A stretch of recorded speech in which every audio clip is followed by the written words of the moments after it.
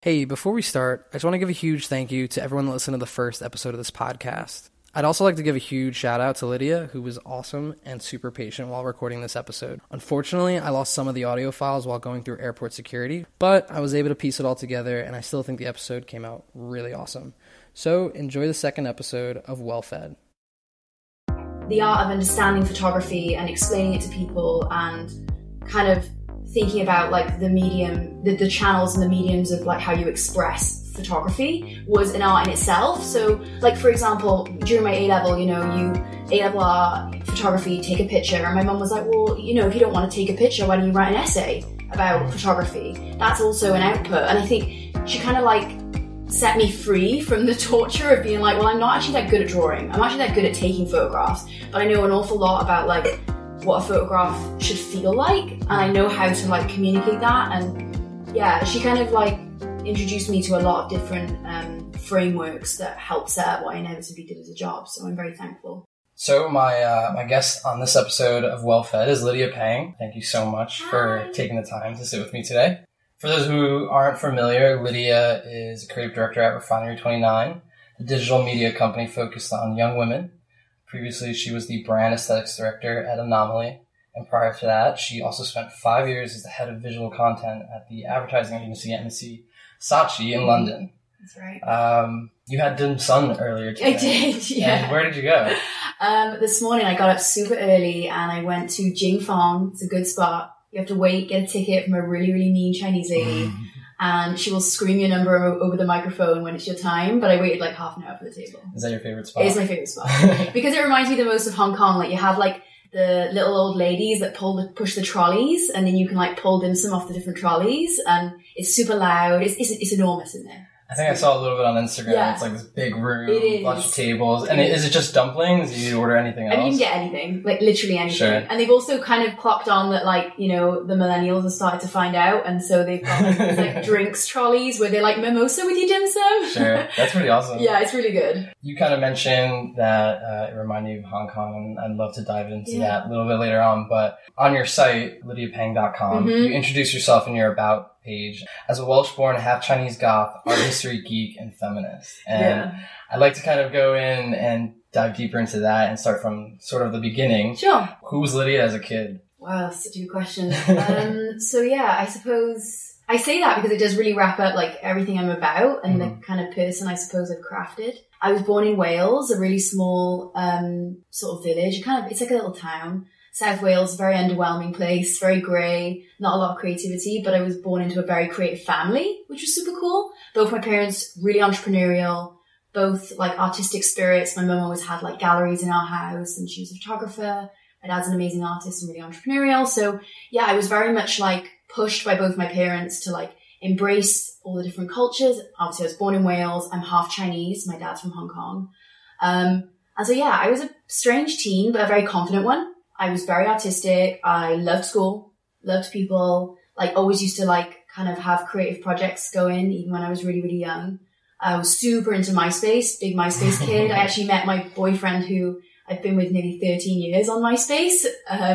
So yeah, I think MySpace was like a really good metaphor for like what it was like to live in Wales. It's like depressing and boring. And it's like almost a place to escape. Exactly. It was a platform to do that. Exactly. And also to be creative with like everything from like hacking it and making it feel like cool and reflect you. It was like the first time I thought about self-branding and like the power of like color and design and the images. It was the first time I really didn't know it, but I was self-branding and like playing around with what design meant to me before I even decided to do history of art as a degree. So yeah, I was a very creative, confident teenager. It made me think too, because I had a MySpace, but the design choices I made when I figured out I can customize it were terrible. And were not a reflection of me today, which is kind of funny.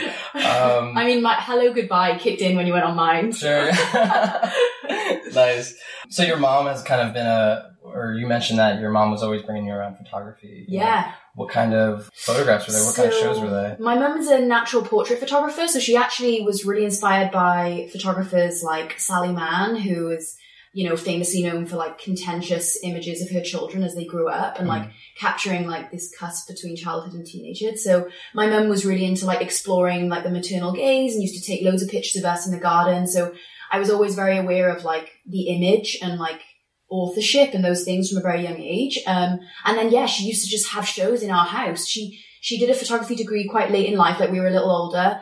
And in our living room, she would curate photography shows, art shows. And so despite being from not very creative sort of town, I was always surrounded by creative people and stuff. Like my mum very much made me feel like anything was possible, that you could have a show even in your home. And if it was cool, people would come, you know?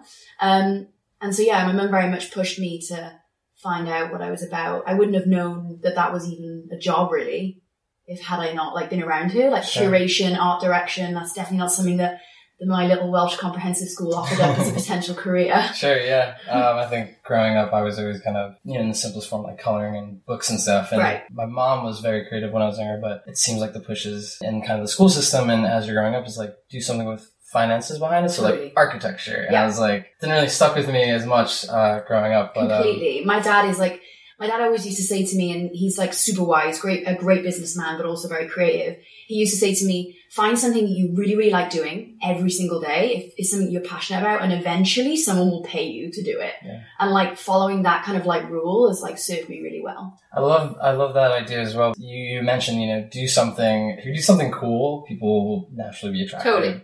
And I know some, whether it be in business or in, corporate America, whatever, always it's never the first idea. And people never rely on that. But maybe I'm naive for thinking that because I very much kind of agree that you almost do it for yourself. Right. Because you think it's cool. And then someone's going to connect with it, whether it be 1 or 2 or 500 or whatever. Completely. It's the purity of that output.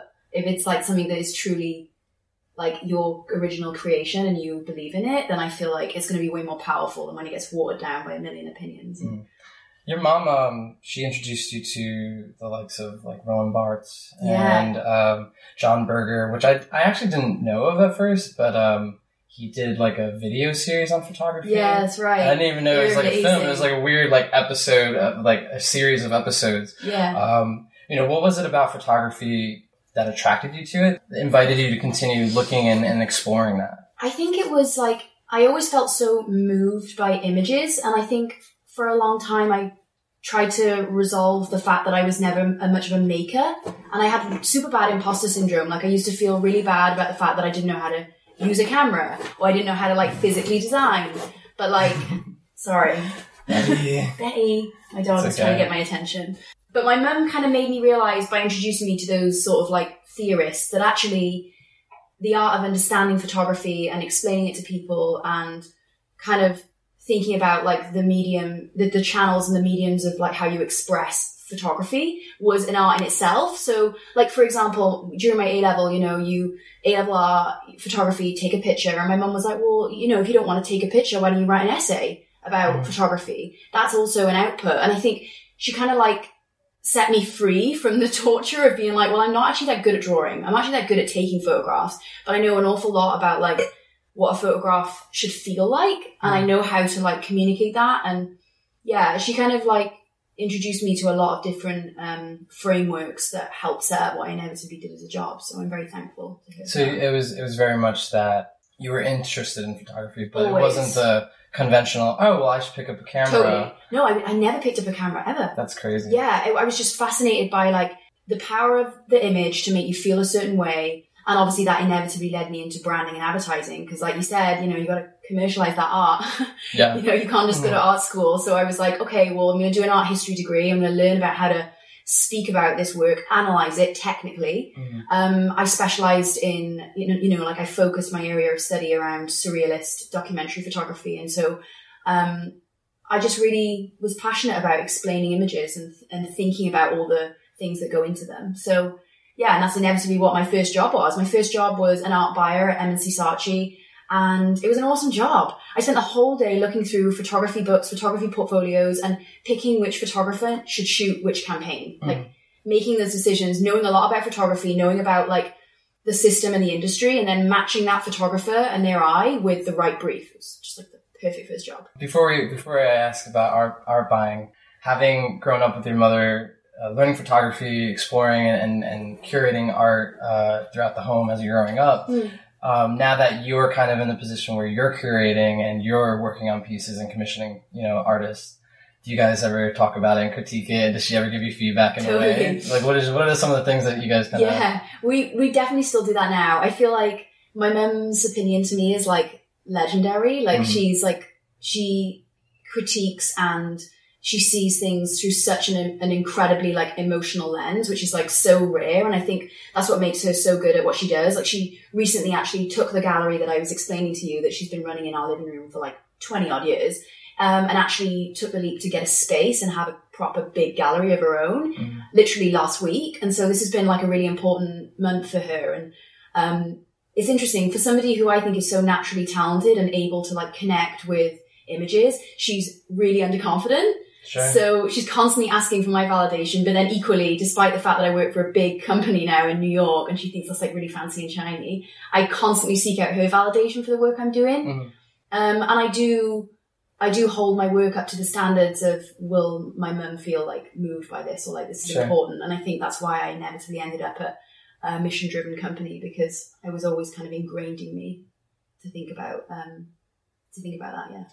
Yeah. It's kind of funny that the shoe's on the other foot now, where you're sharing this kind of conversation back and forth, this feedback loop with your mom. And when you just mentioned that, it was so cool that she was curating and having these shows so in your house. Like, I think of that, I'm like, that's so badass. Yeah. Like, that's awesome. And now that she's actually kind of trying to do it in a more formal space, she's like a little like hesitant and stuff like that. But like, I think it's partially because of like that, and then it was just so natural. Yeah. It was like, yeah, we're doing cool stuff, but almost like this generation now, like our generation has kind of figured out ways of almost like formalizing it and almost monetizing on it that generation is sort of catching up on now. Completely. I completely agree. That is exactly it. And it's funny how she feels more pressure having taken the leap to say to the world, I deserve a premise, versus the casual nature of having it in your home, which is almost like, turn up, I don't care, I sleep here anyway.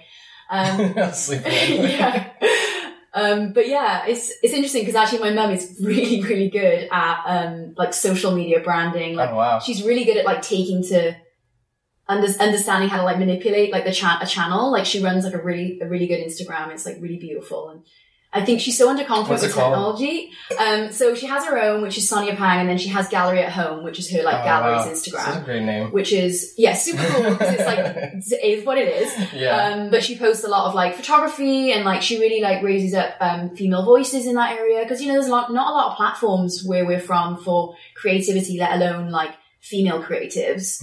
And she takes that really seriously, which I think is really cool.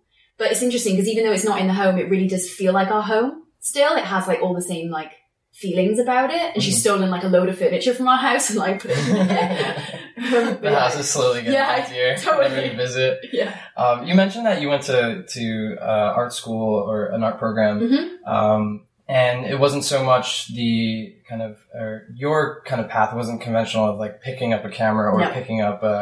It was more writing and learning how to articulate those kind of feelings. But it kind of seems like you had always knew that you wanted to follow that like kind of creative path. I did. What would you say has been something, what you've taken or what you've learned from actually going through a program, in art school that, isn't necessarily you making photographs, but maybe, if you kind of explain more on that. Yeah, definitely. I think, like I said, I was very confident about who I was. I loved like expressing myself through like clothing, and like I was very like interested in like reading and surrounding myself with art, and I knew that I wanted to study art history and inform myself. But I also had like terrible like imposter syndrome. I went to a super fancy university, the Courtauld Institute, super fancy. I'm pretty sure I was the only person that had been to like a comp, which is like a public school, Sure, okay. And so I got there and I was like, I don't belong here. This is really awkward. But then, it really built up my confidence to realize that actually it wasn't about the fact those guys, a lot of people on my course already knew how to speak Latin, and they'd already studied classics, and art history was something they offered at their fancy schools. And that certainly was not the case at the school I went to, despite having such a creative childhood. And so the first year I really struggled. I was definitely like, I didn't do well, and I was kind of like, this isn't the place I'm supposed to be. So I think at a very young age, I actually had a moment of like, okay, wait a minute. I need to stop trying to like mimic what is around me because I'm never going to be as good as those people. I need to just do my own thing. And actually learning that so young to just like follow what you're about and see it pay off, because I inevitably got a first and the highest first in the university, the highest like grade in the university, was like such a massive sense of like validation of like, it's really important to just like focus on what you're about. Like I remember midway through my dissertation, which is like the final exam, final essay, I changed the subject matter because I was following something that I thought I should be writing about. And I wanted to be like my peers, and I wanted to appear, you know, confident, like everything was effortless to me. And that's like something that I definitely, as a demon, I struggle with. Like I like everything to be appear effortless. Sure. And so during that degree, learning to like, you know, present in front of people, be a little more human, a little more vulnerable about what I was good at and what I wasn't. And then inevitably choosing the subject that I did meant that I completed the dissertation in half the time because I was following what I truly was interested in versus like trying to kind of mold myself into a funny shape. And my whole career has been a bit like that. Like a big takeaway from my degree was just like, follow what you're interested in and it will pay off. You will get a good grade. You will do well. And that's what happened. And similarly with my career, I've always been like, oh, I'm not a designer. I'm not quite a copywriter. I'm not quite a strategist. And like, I floated in between all these different pockets of like, you know, people like to box you into a discipline. Yeah. And it made me feel really vulnerable for years. And then I was just like, actually, I'm going to just let that be my superpower. The fact that I'm a little bit good at everything, and that's fine. As I was doing, kind of looking through, you know, your experience, your background, I think that's something that's been hard for, you know, as you said, like it's almost like a natural thing where I'm like, you know, are you a designer or are you a photographer? And it's almost, it's not like I'm purposely doing it, it's very subconsciously. But your background is very much a wide spread of things, which I think, like you said, you've come to own that. But you also kind of touched on, you know, after that first year that you had to kind of stop yourself and take a step back and think about what you were good at. Was this also kind of the time that you started to think about, you know, on a little bit less serious note, like your style and your kind of like, you know, was that in that process as well? 100%. I'm actually glad that you said that because it came to mind after I finished speaking. Like I was always like, you know, little emo girl, had a very like specific style, but like standard MySpace. It's quite tragic to watch an Asian girl try and put blonde streaks in her hair, though. They were like bright ginger. That was a mistake. But yeah, going to uni, I definitely wore a lot of different sort of metaphorical clothing. I was trying on different types of people I wanted to be. And that's like a point of the first year of uni. Oh, yeah. But copy and like, like imitate the people that you admire 100%. So you can like at least understand why they do it. Exactly. Yeah. But I think it's interesting because like the threads of like who I am as a person, I've always been like very alternative, you know, super into that kind of music and that kind of scene. And I was always, since before my degree, really influenced aesthetically by like surrealism in any way, shape or form. And that's what I inevitably ended up focusing on in my degree, which is why I did well because I followed something I liked. But my style definitely crystallized during that time. Like my second and third year of uni, I broke away from, you know, a certain set of friends that I felt like I should have been hanging with and just kind of went alone a little, which is unusual because I think people often spend uni like getting super drunk, like solidifying those friendships for life. And I kind of didn't do that. Rue and I have been together a really long time. We were together through uni and we've always been each other's kind of like support system. So yeah, I didn't do that in uni and it was good. It was good for me to kind of break away from that culture and just focus on, you know, growing as a person and like figuring out what I wanted to do. But I definitely pushed it. You know, that's like sometimes the biggest miss with some people that go through programs, you know, or university. It's like they don't actually spend that time finding themselves. Right. And that could be a number of things, right? It could be finding your style, your kind of your voice, whatever that you're interested in. And it doesn't happen till later on. And it's almost like it's the perfect time to really separate yourself or take that time to yourself to really kind of, you know, develop and learn the things. 100%. And also what a luxury. Like I look back now and I'm like, what a wonderful 3 years I had in London, like just learning and like trying to like grow as a human. Like it's such a luxury and what a wonderful thing to do. And like London's a great place to do that. Like style wise, it's like so like London just like pushes it. Like there is like so eclectic and everyone is really like pushing as hard as they can to like figure themselves out in public. Sure. Whereas I feel like in New York it's a little more like uniform. And people like go home and do their crying. Whereas I feel like in London, people go out there and they just like push it and test. And I think I definitely did that. And now I'm definitely a version of that person. It's still the same sort of thing. I only have read about like, you know, great art programs in Europe and stuff like that. And you kind of mentioned that like people are really pushing themselves. You know, was there anything that outside of school, outside of that you really kind of enjoyed and loved, like the culture? Was there any pieces of that? Totally. I mean, the food scene in London's amazing. Yeah. Some friends of mine actually started up this super cool, like, what can only be described as like I suppose a pop-up restaurant type thing in Peckham. And then one of our best friends who was doing a design degree with Rue at St. Martin's decided to open like an old school Hong Kong, like it's called Dai Pai Dong, which is like a very chilled cafe. And he like handmade his own noodles and like it was called Boss Lady. And then he made his own zine and he like illustrated it. And I think that's such a perfect example of like that pulse in London. And it's just like no judgment. It's not measured against any fucking KPI. There's no like success doesn't look like anything. It doesn't look like an amount of followers. It's just like doing a thing for you. Whereas I've definitely noticed through, you know, being in New York like 3 years now, New York has taught me a lot of like hustle and a lot of amazing things. But I do think sometimes there are things that people do here for the sake of other people. Whereas in London, I think a lot of the scene is built based on, you know, what people want to do for themselves, which feels a little more authentic. I wanted to also kind of ask about, going back to your style, you know, were there any specific people or icons that you were looking at when you were younger, and then who are you looking at today, you know, that you admire in terms of what they're doing in fashion and stuff like that? That's such a good question, and one I've always found really hard to answer. I think my best friend has really good style. She's kind of, again, like an example of that London scene of just sort of like always, like she used to colour her eyebrows in pink, and she always used to look like crazy and ridiculous, but like I love the fact that she just wasn't doing it for anyone else. She just used to do what she wanted. Sure. So she's always been a massive inspiration to me. When I was younger, I was really inspired by like my culture. So like I'm half Chinese, like I said, and I was always really inspired by like any kind of like twist or Asian like design. I spent a lot of time in Hong Kong during the summers when I was a kid, living there. And I think I was always seeking out anything that made me feel different, like anything you couldn't get from where I was from. And like, so anything that I could get when I was like on vacation in Hong Kong, or anything I could get through my family, like I was always heavily inspired by those designs and those like kinds of materials and that kind of aesthetic. And I still am now, very much so.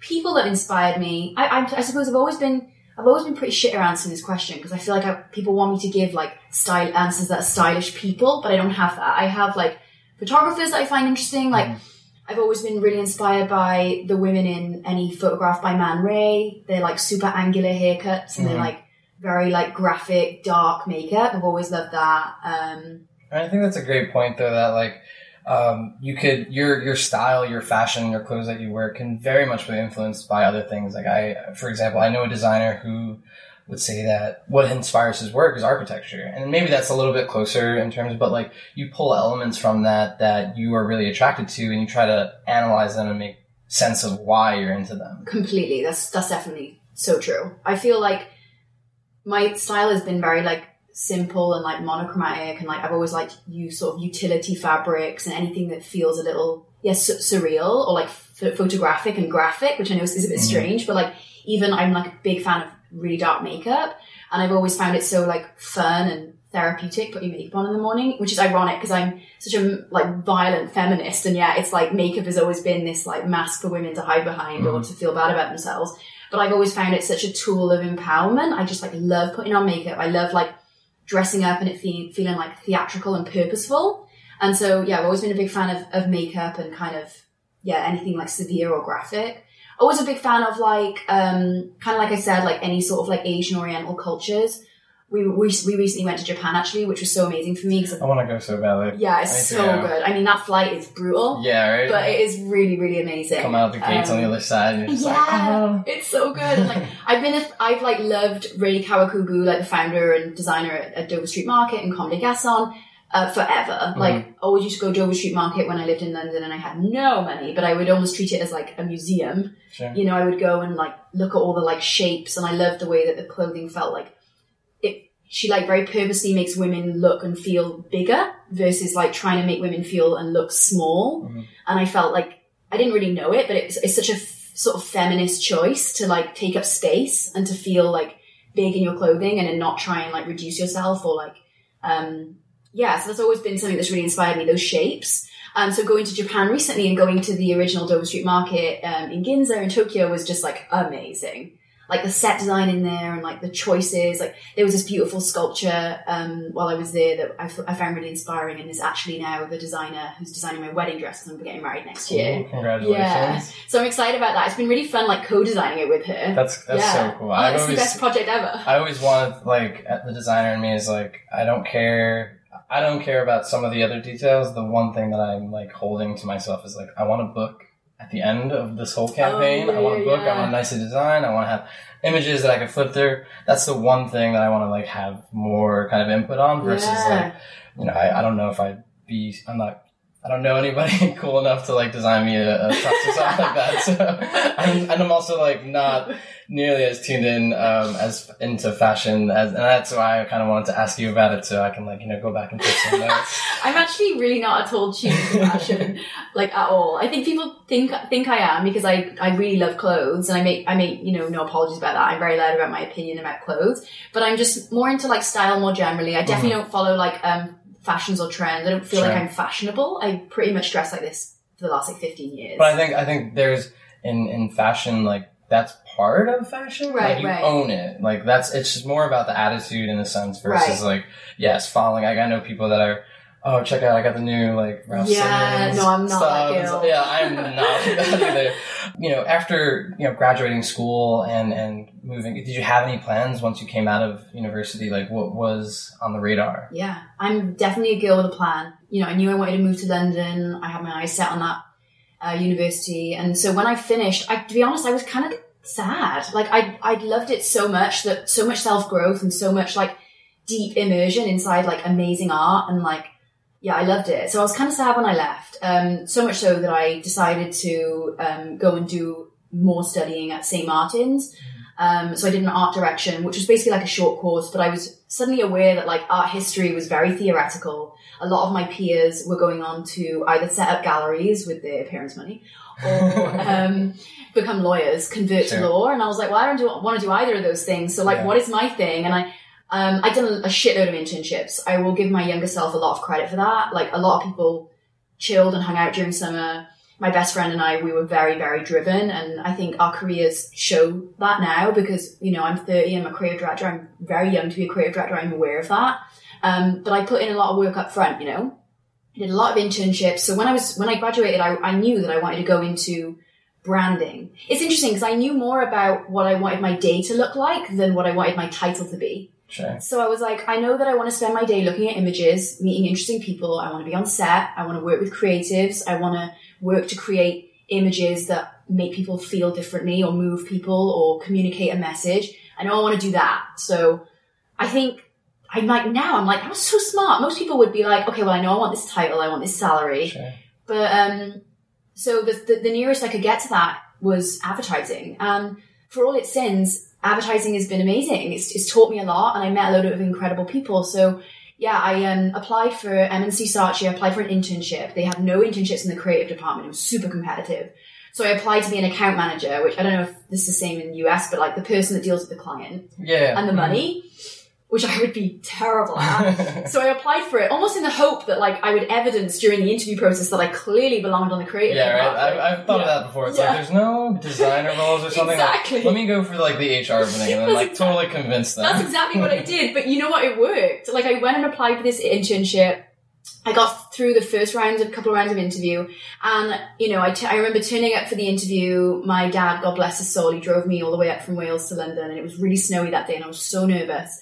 And I was wearing some ridiculous outfit, like an oversized black suit that I thought looked really Condé Gasson and like my crazy black lipstick. And I walked in and everyone was like very straight, lace, like perfect suits. And I was just like, oh no. And I didn't have my resume printed. Instead, I built a suitcase that when you opened it, and a washing line sort of like erected itself and hung from it on different pegs were objects that explained my like experience. Mm-hmm. So basically built this tiny little installation that like a whole set basically like a maquette, like a tiny little thing. It was humiliating. I got it there and I was just like, oh my God, I feel so embarrassed. Like, I just don't belong here. I'm going to look so stupid. But leading up, you're like, this is going to knock I was like, this is going to be incredible. I'm going to blow everyone out of the water. They're going to write about this. They're going to give me a job right away. I was like, they're going to write about this in every magazine. And then you just curl. Yeah. Oh my God. Even thinking about it now, I'm like sweating thinking about it. It was so awful. But I was just so ballsy. I didn't care. So off I went and I had the interview, and I didn't get it. And then they emailed me and were like, clearly you're not an account manager, you're crazy, but you belong in the creative department. So they gave me an internship in the creative department, exactly what I wanted to happen. That's awesome. Which is definitely like shows, put yourself out there and just like show what you're supposed to be, you know? So yeah, I was very strategic. I knew I wanted to work with visual communication. I knew advertising would get me on the ladder, it would get me in the right rooms. And applying for the best, which was M&C Saatchi at the time, was smart of me. It was strategic. I got in the room and I was the only kind of like young female, there was like a couple of girls. And then, so what happened was I started getting projects and briefs based on the fact that I was like interested in fashion and a girl. So actually being a minority in that space turned out to be incredibly powerful for me. And is the reason I quickly rose, because there was one senior executive creative director who was a woman, and she really like plucked me and like nurtured me and mentored me. We still stay in touch now, which is really nice. You eventually worked up to like being the head of visual content there. I did. Only in a few years. It was 5 years that you were there total. What did that kind of what did head of visual content entail? And dig into that. I definitely did not know at the time. I definitely made that title up. But I started off as an art buyer where I said I was commissioning photographers. And I think what really happened was I was a hybrid. I was able to come up with ideas. I was an art director, but I couldn't design. I got on with all the creative teams. I definitely pushed their ideas to be better, but I wasn't a creative director because I was a baby. Sure, yeah. But I was strategic because I'd done a theoretical degree. So I had I had a good head on my shoulders, and I was very good because of my degree at pitching and putting together like an argument as to why something was compelling. And so, like I said, my kind of superpower was being like the minority in that space. And that executive creative director, her name's Elspeth Lynn, she saw something in me and she pulled me to the side and was just like, art buying is obviously an incredible craft and one that exists today, commissioning, but inevitably the industry was shifting and people weren't, clients weren't paying just for like a TV ad or a billboard anymore. They were aware that there was this thing called content.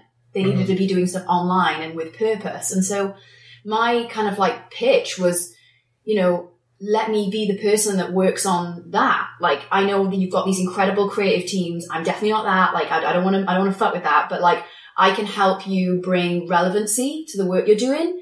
And so I would work on all the pitches with her. I was kind of like her right hand. And I think she recognized that I had something valuable. I mean, I had youth on my side. I was, a digital native. I understood how to use all those platforms that everyone was so fucking confused about. MySpace came in handy. Right. MySpace always coming in handy. And so, yeah, I knew how to like speak that language. And so one of the most significant accounts for me that I think defines what that role was one of our clients was Peroni.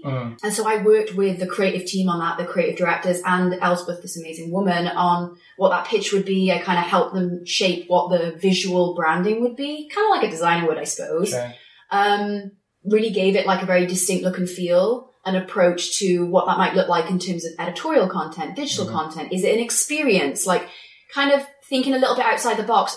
To be honest, purely through naivety and a lack of experience, I was able to be like, well, why not this, Sure. And so then, we started working on that and it was amazing. We pitched it. They didn't do a boring TV ad. They did this awesome thing called the House of Peroni, which I was kind of like the visual lead on, which is crazy because I was like 25. I looked it up. It looked like a really kind of awesome. It was so cool. Very edgy kind of campaign for Peroni at the time. Exactly. Especially because I think, when that happened, which was like, many years ago now, no one was really doing like pop-ups or experiential activations and connecting it back to digital and editorial content, which now at Refineries, that shit's my bread and butter. Yeah, that's like the play every day. Obviously a pop-up, obviously 29 rooms and connecting it back to the .com, like that's just what we do now. But it was a while ago, and so I think it was quite, it was quite ahead of its time. Yeah, it was great, and I think that kind of like explains the type of role I had. Although, yeah, head of visual content, I don't really know what that means. It was an awareness of the fact that the industry was shifting, and they needed somebody that could bring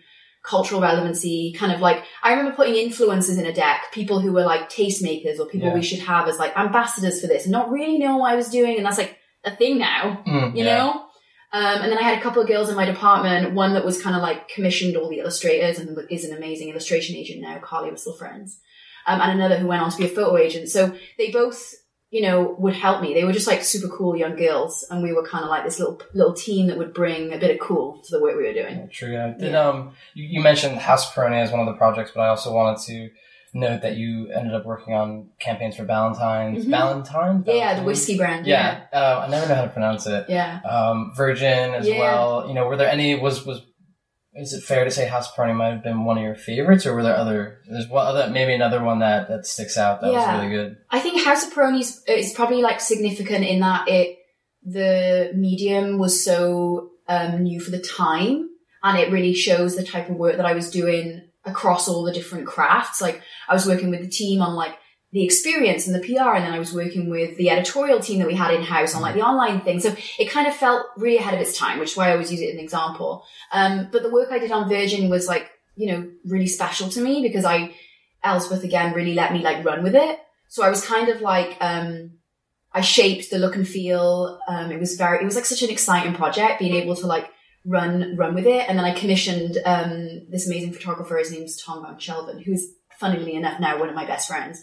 And we just went to South Africa and we shot like a load of images. And it was awesome because usually you'd shoot for a campaign, right? And someone would have drawn a scamp, so like an illustration. Yeah. And the client would sign off on that drawing and be like, yes, it's exactly what I want. I want that cup exactly there. And it was very like, when you put it into the camera, it was almost just like piecing together something they'd already approved. Sure. But Virgin was special in that the client trusted us. They were really like forward thinking.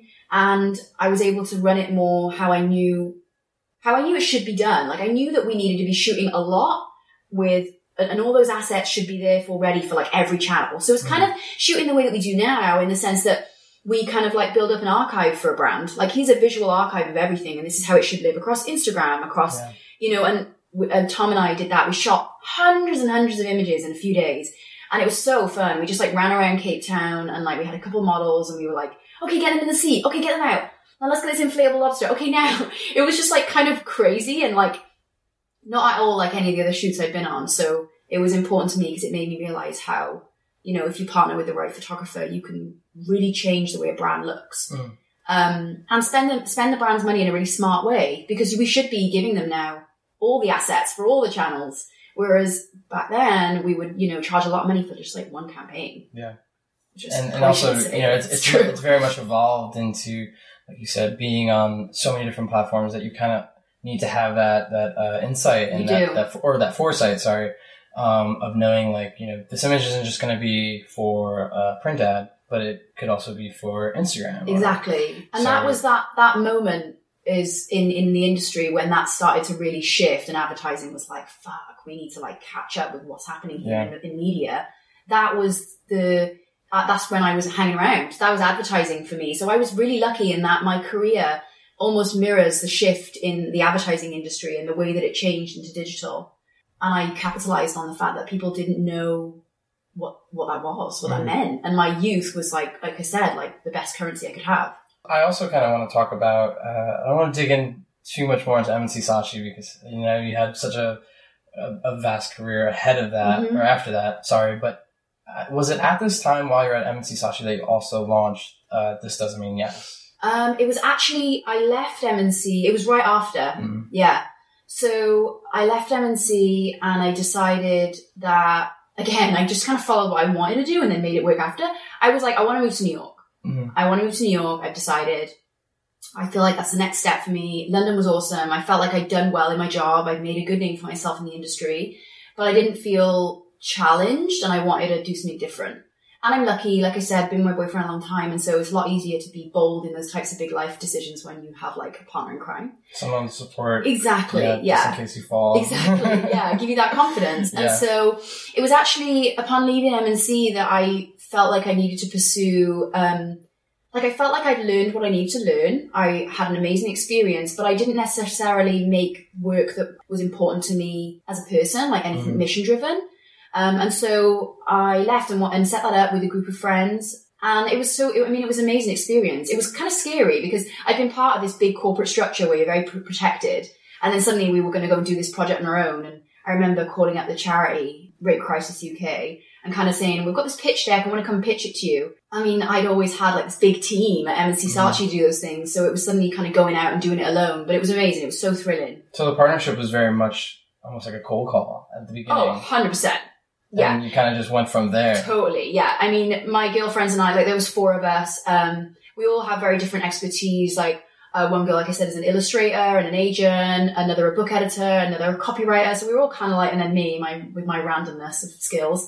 And so we got together and decided we wanted to do something. And it was in response to culture because an ad had come out and caused a bit of a stir in the UK. I believe the police put out an ad basically kind of insinuating like you had to look after your friends or they might get in trouble, therefore they might get raped. And it was like, I think it kind of like caused a big stir on the internet because everyone was like, wait a minute, this is like implying like she has to make sure she doesn't get raped. Like, can we like deal with the root of this cause? Like, sure, right. Can people just like not rape? Like, why are we like educating this girl on getting home safe? And I think it was in response to that we were like, wait a minute, we're all really well equipped with skills and a network here to like do something really cool. This is something that we're passionate about. And so, yeah, we put together a kind of pitch deck of like what we wanted to do. We went and we got their attention. We managed to meet with one of the like founders of the charity. I don't know how, no idea how. And, I remember meeting them nervously in King's Cross. I was wearing brand new black leather clogs. They rubbed my feet terribly and I like limped in and I was like, oh my God. And we pitched so you start off really strong. Yeah, I know. You're always slowly like tiptoeing into the office. Exactly. Always over delivering on the outfit. But yeah, we pitched it and they loved it. But I mean, they had no opportunity not to. We were saying, we want to give you all of our time, all of our expertise. We don't want any money from you. Mm-hmm. We just want you to say you want this. And it was the most successful campaign that they've had. But yeah, it was amazing. Also, I think having spent quite a few years commissioning male photographers, because obviously there are a lot more male photographers because they're the star in advertising, I also felt a sense of responsibility to make a comment about that commissioning. And so during that time I made relatively good friends with Peru, who's a well-known male fashion photographer in London, and he's very known for like big fashion campaigns, often very like sexualized women, but that's kind of the industry. So it was amazing to partner with this big fashion photographer and get him to kind of change what his lens was doing and think a little more about like clothing and consent and portraiture, and almost like by using a photographer who had historically objectified women through his imagery and through the fashion industry,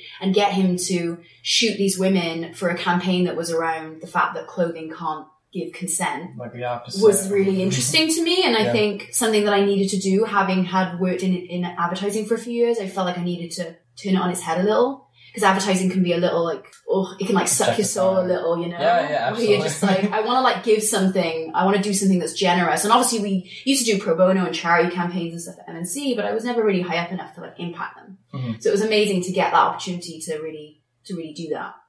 And I still, even though it was so long ago and it was such a scrappy campaign, it cost us hardly any money. And I remember standing out in Shoreditch in East London, like trying to pull girls into our photo booth, being like, please have your photo taken for our campaign that we're going to try and call viral. It was just like an amazing thrill. Like even like now when I think back, like that was like a highlight of my career because it was just like so pure in its intention. How important was it to take that leap of faith and just, like you said, you didn't ask for any money. You didn't ask for any kind of anything in return, but it sounded like there was a big payoff in the sense because it was something that you really believed in. Right.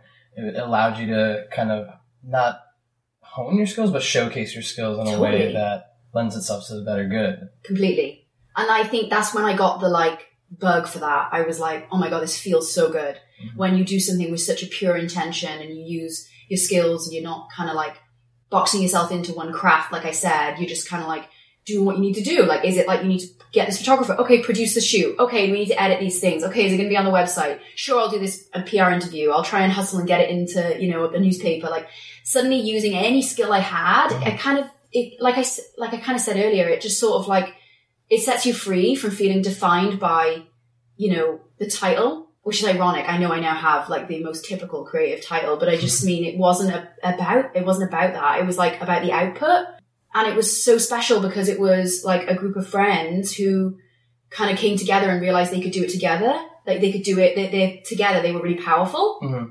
which I think is really nice. And also a really good example of if you do a project that matters to you, people will like it. Versus like trying to like impress people from the outset. It's like the output's never gonna be very good. It goes back to that idea of like doing something cool for yourself. Yeah, it's so true. And then seeing like people like Zooey Deschanel like posted it on her Facebook and was like, "This is important." That's awesome. And I was like, "Oh my god, I've made it. This is it. Done. I'm done. I'm quitting. Retired. That's it." Yeah.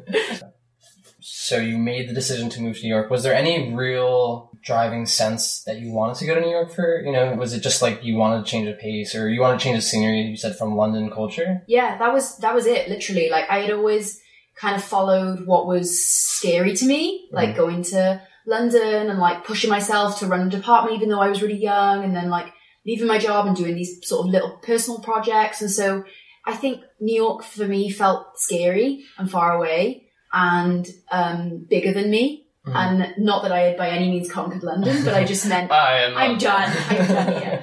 I just felt like London was safe, and we had like a lovely house, and we had a great group of friends. It sounds so I sound like such a sadist, but like it was almost like everything was too good, and like we could have, you know, saved up and bought a house and like had a kid, and I would have worked my way up in an ad agency, and that would have been great. But I felt like I wanted to challenge myself more as a person and keep growing as a person versus as just a professional within a framework. And so New York felt scary and cool. Like my mum took me to New York when I was a kid, and I was just like, wow. I felt like in awe of how big it was and how small it made me feel. And clearly that's something that I follow. You landed, and correct me if I'm wrong, you landed as a brand aesthetics director at Anomaly, which is an agency. Yeah. So brand aesthetics. Yeah, what does that mean? What does that entail? Yeah, no idea. I'm sure I have somewhat of an idea, but I'd love for you to kind of dig in. I mean, in a similar way that visual content is like the most confusing hybrid between like an art director and a designer and then a kind of strategist. It was again, just see the way that my career like maps that like eternal struggle of like agencies wanting to try and find a way to define me and not knowing which department to put me in. And so Anomaly actually being very much an anti-advertising agency. I don't know how much you know about Anomaly, but it's an incredible ad agency. Like they wouldn't even call themselves that. They are like very creatively driven, very innovative, like from like IP deals to like rethinking the way that you partner with a brand, like just super cool. And had amazing clients and amazing people working there. Like the leadership there is like very inspiring. Like a lot of the original guys from Nike and a guy called Kevin Lyons, who is kind of like my Kevin mentor Lyons. now. Oh, really? Yeah. His work, I remember, I love his work, but I think on the way to work one day, I thought I saw the back, or like the profile of his face, and I was like, oh my god, it's Kevin Lyons. And I didn't have the chance, the doors had just closed, and I like tweeted him, I was like, Kevin, were you just on the F train? And he was like, yeah, that was probably me. That's so funny. Never have we ever met, never have we ever face to face, and I was just like, that was definitely Kevin Lyons. He's iconic, with that crazy white beard, always wearing shorts even though it's really, really cold. But he's amazing, and so yeah, like Anomaly was like obviously they have an amazing, much smaller kind of like arm in London, and somebody from M&C who I'd worked closely with, I believe she was like MD at M&C, she went over to run Anomaly London. And so I was honest with her, like we went for a gin and tonic and I was like, listen, I want to move to New York, can you help me? I know Anomaly is in New York, I know you run the London office, like can you like connect me? Like what's the deal? And she was incredible. Camilla Harrison, a very inspiring woman, super smart. And she was like, come work for Anomaly London for like 6 months while we like figure it out. And she set me up with an interview. I had like a telephone interview with Anomaly New York, and they agreed to, while I was sort of getting my visa, they agreed to let me work at Anomaly London on American accounts. So I started working with the New York team. That's cool. Yeah, it was amazing. And actually during my interview process, they were like, oh, so who are you moving to New York with? And I was like, oh, my like boyfriend, like he's like a creative technologist, like he can code, and he's a product designer. And they were like, great, we'll hire him too. And so they hired him as well. Awesome. Yeah, it was amazing. And so they moved us both here. But I think your original question was, what was that title about? And I think it was a few months of me working like with the designers and working with the creative directors, and I was kind of doing presentations on like things that cultural relevancy or trends or visual trends to consider, or like working with the design directors and helping them shape a look and feel for a brand. And so I was very much hopping around all these different departments, trying to like find my value, because I knew I had one. Sure, yeah. But I didn't know, moving into a new sort of space, like a new ad agency that kind of like championed people who were a little bit of everything was great for me. I mean, again, though, I got there and I was like very nervous because I knew I wasn't an art director and I knew I couldn't get briefed the same as everyone else. But it was a lot easier because Rue, my boyfriend, was also like that. You could code, you could kind of make 3D things, you could connect the internet to physical things. And he was like all about Arduino and shit. And we were just like this weird little couple. And so actually what ended up happening is they partnered us, which was like amazing for work, but like kind of weird because like we moved to New York, we had no friends. Sure, yeah. We knew no one. And then we were like creative partners at work. But yeah, so like in an ad agency, everyone's a team. So yeah, we were made into a team and we just used to take all the like weird briefs, anything fashion, innovation, tech, anything like a bit weird. So come up with something. Right, like figure it out. And we were that team. And so through being like the oddballs, that was our like thing. And so that title, I think, was an attempt. It couldn't be brand director because it's like, well, that makes you sound like a suit. That makes you sound like a business person, which I am not. And they didn't want it to be like design director because like, I don't know how to do that.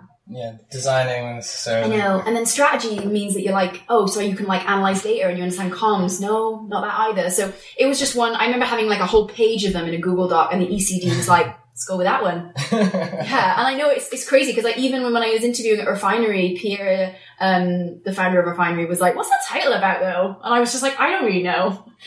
I'm okay with it. As much as you kind of mentioned a couple of times that like you aren't necessarily a designer because you don't know, like, I don't know if there's even like a physical movement or physical kind of quality about a designer in a sense. It's really just like craft. But like what I kind of respect about your work is that you put, design is more of thinking in my thought, which doesn't necessarily disqualify you from being a designer. So like I think like it's very much a quality of being able to articulate and communicate those kind of feelings, whatever that may be, or the brief, the KPIs, like that kind of creative thinking that I think is more valuable than actually, moving craning type or moving things around. Well, I realized that though after years of having these weird titles that I was like, oh wait, there are thousands of designers and there's just one of me, and I need to feel really good about that. Because for years, I had such bad imposter syndrome of like, you're not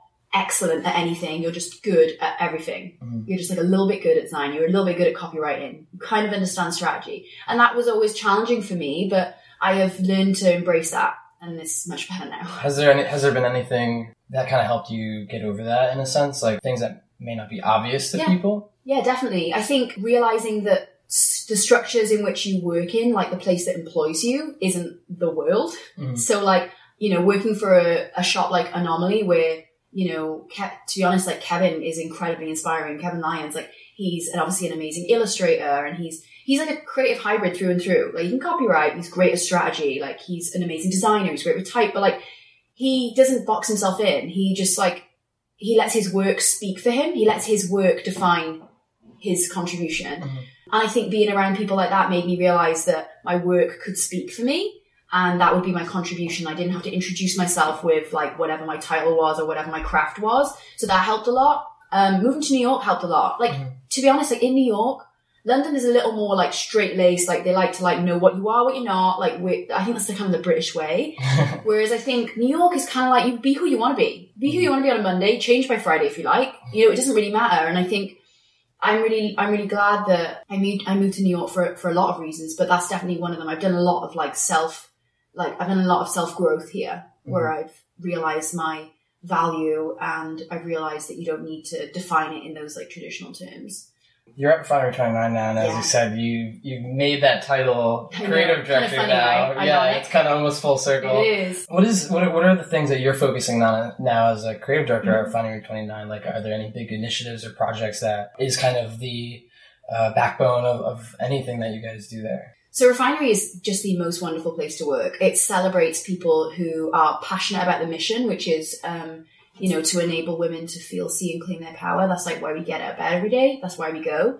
And it's so amazing working for a mission-driven brand, especially because a lot of my personal work has been centered around like gender equality and like feminist issues. And so coming to a space where I'm able to work with brands and get brands to partner with us as a company has been like dream come true. It's basically my whole career has been culminating in this moment.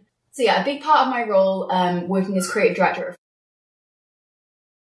Refinery 29 is I help oversee any of the brand partnerships that we do. So Refinery obviously is an editorial company. We're a .com, we are a digital media company, we do events, 29 rooms, we have a lot of mission-based initiatives. Like last year we did a big thing around body diversity called 67%. And so as a company, we are like constantly expanding our ecosystem, our digital ecosystem. So we have teams that specialize in like Facebook Live, from Instagram to Snapchat. It's massive. We like to say like Disneyland for millennial women. It's huge. But because of that, I'm kind of lucky in that my role means I'm trying to connect brands with our audience and be the translator for those brands. So it's like working at an ad agency, only like everyone already wants to look at my stuff. Everyone already like is hanging out with my work. And I've never been more accountable for creating good stuff because I have an audience now, like a baked in audience who expects anything that I make with a brand. So say, you know, H&M collaborating with Refinery 29. Here's a load of videos. Here's an event activation. Here's a partnership. That basically now is being measured success-wise by this audience, which is super cool. Like I've always like gone into brand pitches and been like, we're going to work with you. This is the campaign.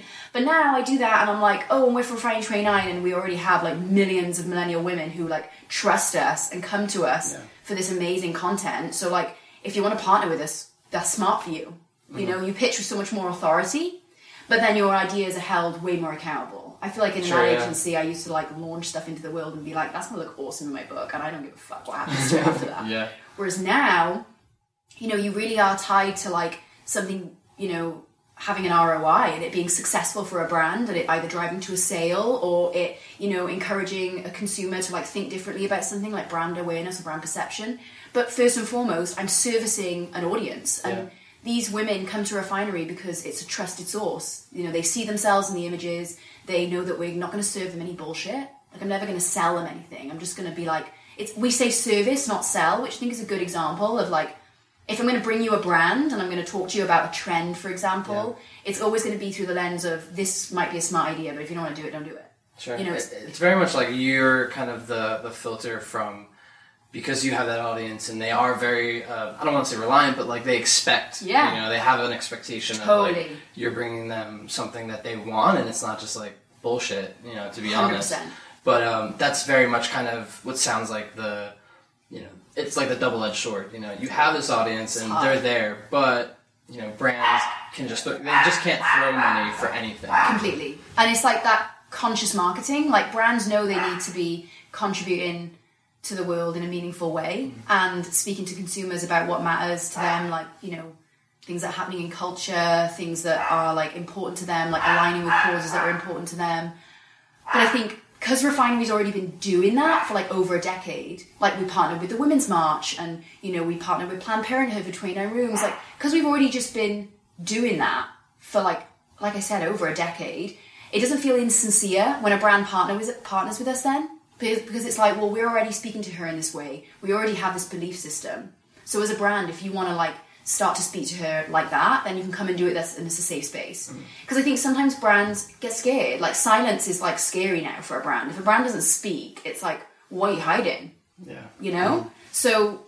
And people like almost want more personality from these like brands that at one time were faceless, right? Like 100%. And that I think is really tough. Like, especially when you look at brave, nimble brands, like, you know, like everyone's going to be like the Glossiers, like that's like a great example. And like, you know, fair play. They know exactly what every day they like shift with their consumer. Outdoor Voice is another great example. Outdoor Voices, yeah, like, you know, knowing that their brand was speaking to like a style consumer and then seeing that maybe the quality of the product wasn't as good as it could be compared to like hardcore competitors, you know, and then realizing that actually if they spoke to the consumer and got them to inform the design, that was also smart. It's like agile and nimble. And I think it's hard when you're a massive brand that's been around for a long time to make those moves. And I think Refinery gives you a safe space to do that. And I'm really proud of that fact. Like I love the fact that I work with brands and I help them connect with women in a way that's meaningful for women. I also want to kind of, I mean, I think you've mentioned some of my favorites, Outdoor Voices, and then you mentioned Glossier. You know, in terms of design, like I constantly look at, but I also want to mention Billy, which I think has been super amazing in terms of the design, not only, but like having that message, having that voice of making a stand for what they believe in, and you can either agree with it or just don't buy our product because we don't care. Totally. But that's, like I said, though, that's so brave to be like us or don't. And I think a lot of massive companies that have been around for a really long time Super afraid. are like, what do I do now? Yeah, like, they're like terrified. Yeah, and I think there are some brands I think that have been very successful in realizing the industry has shifted. Like Gucci, when you think about Gucci as a heritage brand, and you think about the way that they're now behaving like a startup, like they're activating like an internet community to create their advertising. That's like no product integration. It's just like pure like it contributing to culture in an interesting way, and playing that long game, and then watching the Gen Z, quite frankly, buy their product, which is extraordinary to me. Yeah.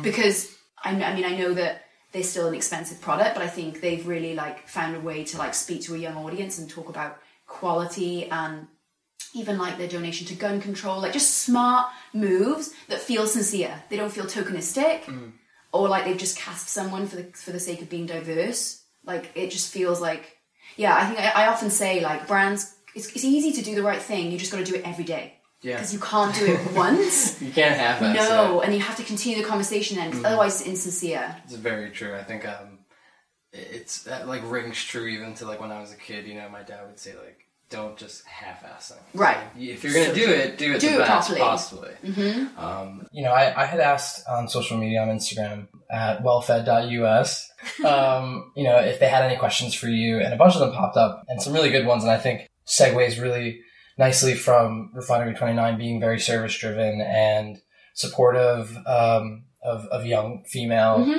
creatives, talent, business entrepreneurs. One of the questions was, do you have any advice for women out there starting their own business? Oof, that's so good. A piece of advice would be, I wish I could say firsthand, I would love to have my own business one day. I think I would definitely say find your people, like find your like group of people that can be your support system, and be really open to like asking people for help. I've recently got a bit better at this. Like I used to be like very proud and want to like figure it all out on my own, because I was quite an independent thinker, especially during my 20s, where I was just like, this is what I'm going to do. But I definitely think that there's strength in seeking out people you admire and seeking out people who are in a similar position as you, and almost like banding together, kind of like stronger together. I'm part of a really cool network called Her, and it's kind of like women in the industry. Who started that? It was started by a few women. It started in Sweden, I believe. A girl called Baba. My friend Sophia is also co-running it. And Marika. There's a few girls. They're all incredibly inspiring, amazing businesswomen. Baba has her own agency now called By Baba. But they started off this, and it actually, at first I was nervous. I was like, I don't know about this, like going and like talking to each other about like how successful we are or could be. Like, I just feel nervous about that idea. I'm definitely like an introvert who like wears an extrovert,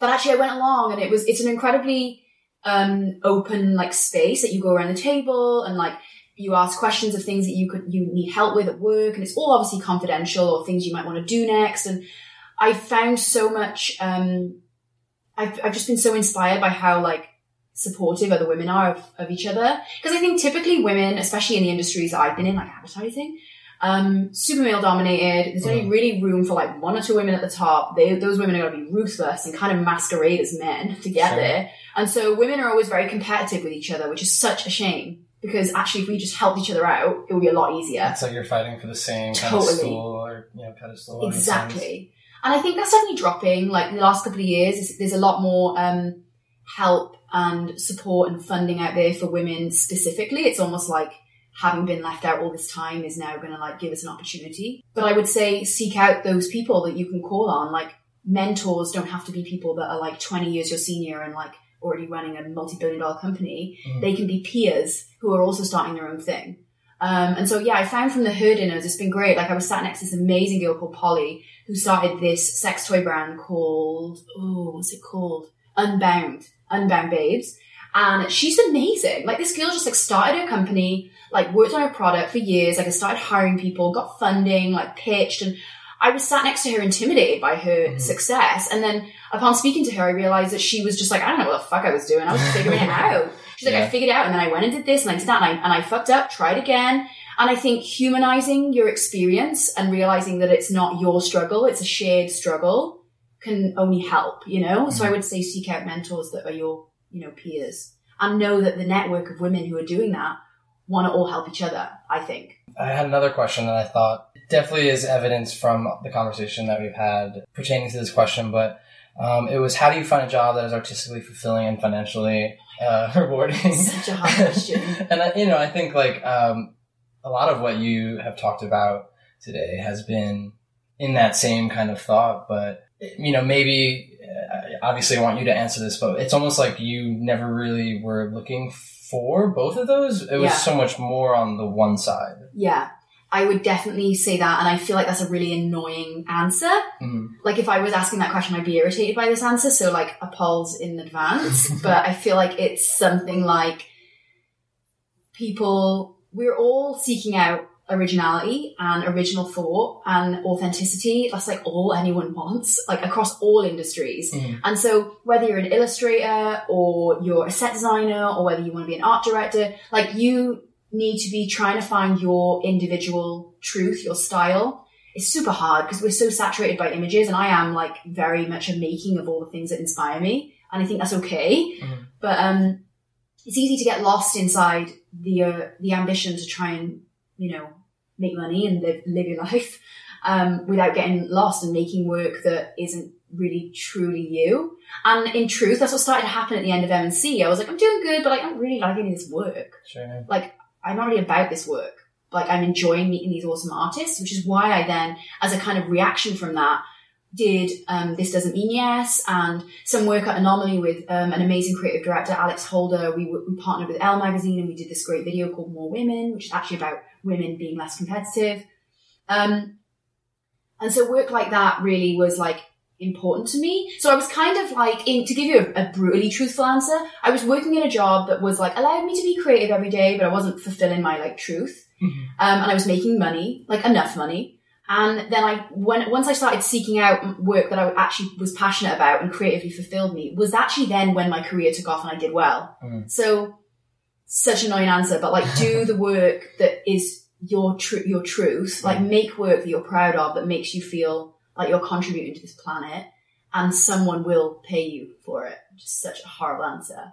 I think like, I'm sorry. Go ahead. I was just going to say, and like the exciting thing is, I think like when I first started, like 10 years ago, it was like, cool, so I want to work with photographers and I need to make money to stay in London or I got to move back to Wales. So like advertising. And it's not like that anymore. Like there are so many incredible like startups, creative agencies, like creative studios, like I think now, and maybe it's, I don't know, maybe it's because I'm in New York or I'm older, but I think there are so many more opportunities to have like entry-level positions or positions that are like in creative environments that let you like do your thing. I think like, being able to ask questions through Instagram and having them submitted is like a prime example of using a platform to kind of, as you were saying, like creating the work that you want to do. You totally. know? And you're constantly looking at artists and other photographers. So, on the flip side of that question of artistically fulfilling and financially rewarding, since you're commissioning a lot of artists, how would you say is the best way to get the attention of, say, someone like you, a creative director, or someone that is in that position that's commissioning and looking to kind of use someone else's ideas or execution? Yeah, that's a great question. I mean, unfortunately, I'm a little more removed from the commissioning process than I used to be, just because of my role now is a lot more like managing a lot of people. Mm-hmm. But the girls that oversee design and photo, and the photo editors and the photo directors, I mean, they keep me very up to date on stuff, and they're always seeking out cool people. My own experiences with commissioning, I think if you make fucking cool work, it will get seen and get out there. Like there are amazing, this amazing editor in the UK, her name's Jem Fletcher. If you're a photographer, you should follow her on Instagram because her Instagram is amazing. And it has like so many up and coming photographers. She's a real like fountain of like cool talent. Mm-hmm.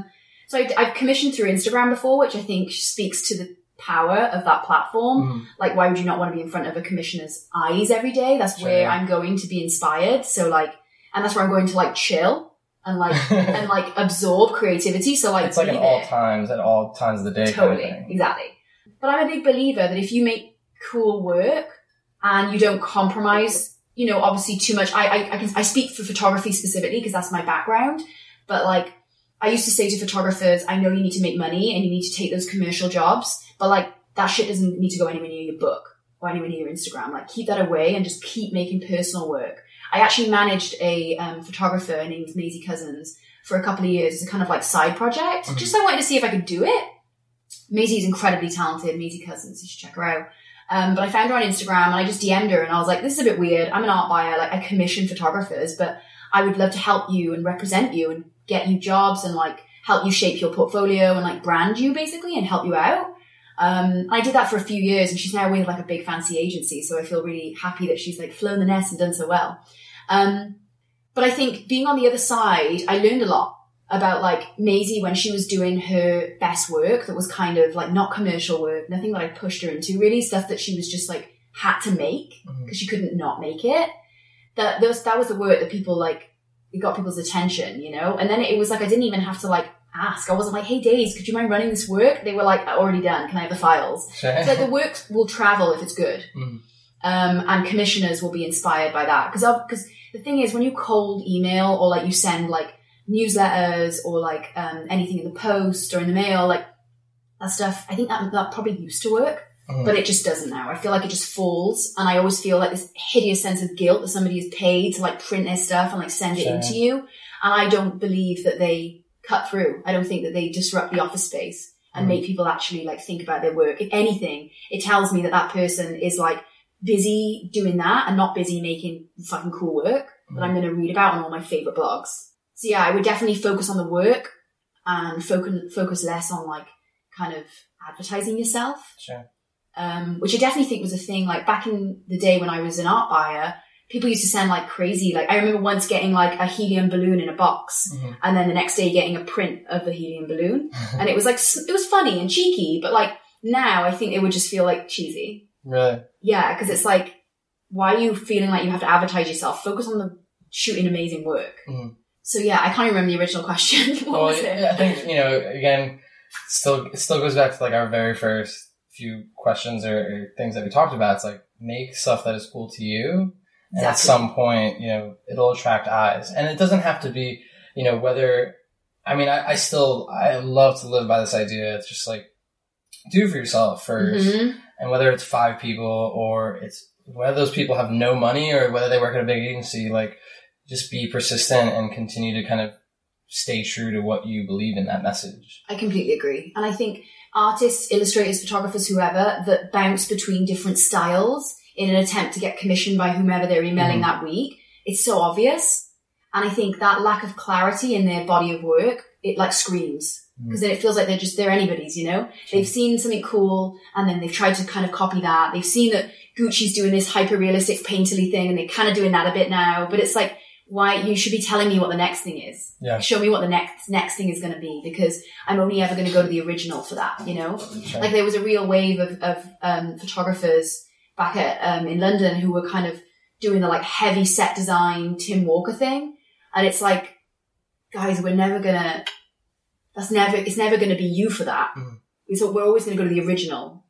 You know, I want to close out with one thing. And I think this was the, I think as I was, you know, doing research, doing my homework and looking up your background and your experience, the one thing that I found to admire so much is that you've really kind of, not consciously, but you've crafted this like strong personal brand about, you know, what you do, how you do it, you know, everything. And I want to know, if you'd be so kind, how important you think that's played a role in kind of, you know, where you've arrived today. Yeah. I think I would love to say that it hasn't played a role, and it's just like it hasn't been important, because I feel like the whole idea of like self-branding and the personal brand is just like makes me cringe a little bit these days.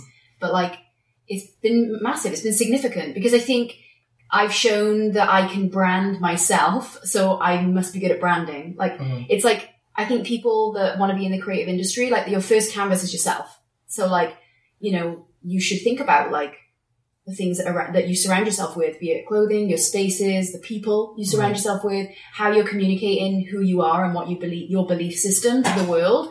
And I think, although the idea of the self-brand just instantly makes me think about a girl with like a coconut and avo toast on like Instagram, it's like that, it's not that for a creative. If you're a maker and you actually want to like contribute something to the creative industry, I actually think it's super important. And it has been massive for me. It has. And I've been really conscious about it.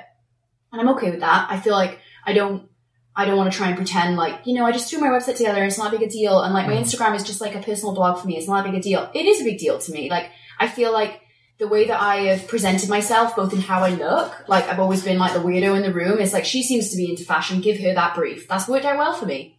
Making sure that my website reflected my things that inspire me, my belief systems. I'm very like clear about putting what my personal mission is on there. Like I say on there, I want to work in, helping brands and using communication as a vehicle for positive messages. Cause I believe that is something that is valuable. Mm-hmm. And I think sort of stating that that's important to me and being confident enough to put it out there is like tough, but also something that people gravitate towards. I think people gravitate towards people with conviction. Like ambition as well. Exactly. Yeah. And I think as well, like, I always think that metaphor about somebody that is like, a house is on fire and somebody is like, I know exactly where we're going. Like, you follow that guy. You follow the person that seems to know what they're doing. And like, even though I've definitely been figuring it out along the way, I've been very like assertive about the things I do know for always. Mm-hmm. I've always, put my hands up and said that I'm like a hybrid creative that is a kind of a bit of everything. And I've owned that. I make sure that anything that I touch, be it my website, my Instagram, even my resume, or the way I applied for Anomaly, I wrote this like page about like why you need to hire me. And it was like a little bit assertive and a little bit attitudey. It was like, we're going to make beautiful babies. Like, you've got all this shit going on. I know this stuff. Like, together we could make beautiful work. Mm-hmm. So like, your call, and I think having that confidence in the way that I've presented myself has helped me, definitely. I think that people, especially creative people and makers, are often like quite shy and retiring. Like, I think like a lot of the designers who are incredibly talented, who I've met along the way, are often people that find it hard to then present their work.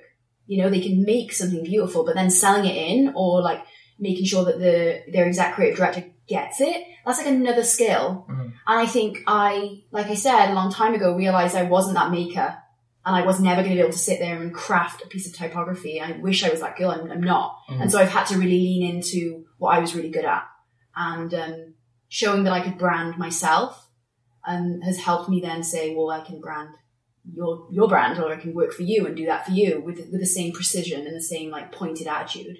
We're going into 2019. We're going to be closing out soon. Are you looking to do anything before the new year? And then is there anything going into the new year that you're, excited about or planning on working on, or, it could be anything, I trying like a new ramen or something like that. Right. Yeah. Actually, I'm really excited about, a personal project that I have going on right now, kind of speaking to like the whole theme of this conversation, which is making for yourself. Like, I love my job. I have an incredible job, but it's, high pressure, and it's working with a lot of massive brands, big budgets, timelines, a lot of people to manage. And I'm a young manager, and I have really found a lot of solace and confidence going back to doing something super simple. So actually a couple of months ago, I decided to do this project called Dead Flowers, which I just branded myself. Mm-hmm. Like, it was like really fun. Like, I made an Instagram, I started making some images with friends, and basically I've just been upcycling dead flowers, like trashed flowers from like the flower market or from events, and creating like sets out of them. And I'm no set designer, but it's been really fun to do something with my hands and to make. In fact, I had a photo shoot yesterday at my house, and I love that the whole purpose of it is nothing. It's just for me. And so I'm really enjoying like discovering different sides of my creativity. It's been fun producing shoots again. I've done that in a long, long time. It's been really fun partnering with friends who are really creative, and I'm hoping to do a window, something I really want to do before the end of the year. I realize there's only a month left, but I really want to do like a window set. I think that'd be really cool. So I've done a couple of shoots now where I've made these installations of like big dead flowers, but I really want to do a window. So that's something I'm setting myself. It's funny because I work, like I said, in such a like amazing company, and I know I'm lucky to have such a creative job and work with so many inspiring women. But actually I crave just a little sort of humble output of my own that I'm like, that's for no reason other than fun. I want to do it. Yeah. That's awesome. Where can people find more of Dead Flowers and yourself? Yeah. So my Instagram at Lydia_Pang_, and then on there you'll see my Dead Flowers Instagram account, where I'm just like documenting myself trying to like brand it, myself like drying flowers and like the shoots that I do. And those images should be coming out soon. So yeah, always using Instagram as a place to like put all of that. Lydia, thank you so much for chatting with me today. So fun, thank you.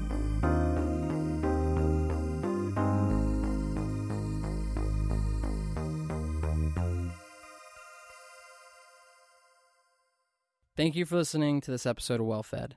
This podcast is produced by me, John Sorrentino, out in Jersey City, New Jersey, and made possible by all the amazing people that agree to be my guests on this thing. Music is also provided by my friend Kevin Bendis out in Greenpoint, Brooklyn. If you have any suggestions or ideas for people that you'd like to hear from, go ahead and DM them to me on Instagram at wellfed.us. If you like listening, please subscribe wherever you get your podcasts, or you can also go to the website wellfed.us for more episodes. Again, thank you so much for listening. Bye!